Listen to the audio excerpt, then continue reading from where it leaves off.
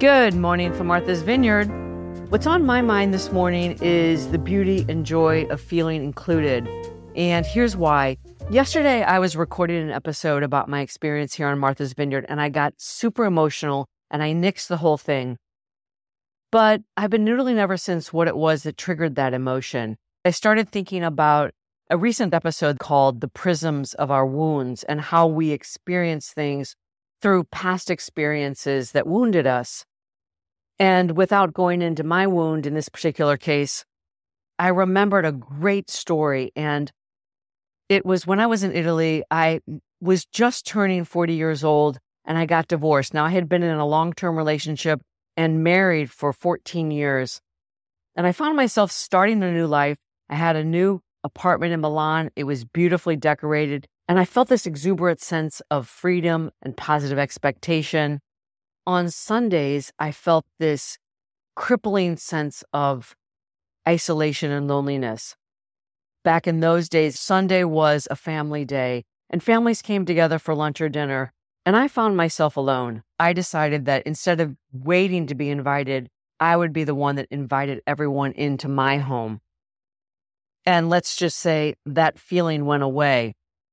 Yet it still lingers, and I often hear myself say, "Thank you for including me." Fast forward to why I got so emotional as I was trying to tell the story yesterday. And here I am on the vineyard. I'm privileged and delighted to be.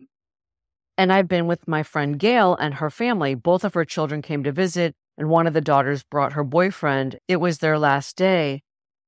And I started telling myself this story that I should let them be together as a family, that I should stay behind. So I told them I'm going to stay behind and do my podcast and use the computer. And then they told me that they were going to the airport directly from the beach.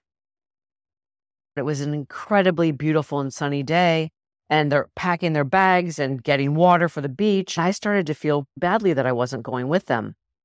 And so I made it into a joke and I said, "Oh, I'm feeling a little FOMO here." And in unison, all three of them said, "Come with us."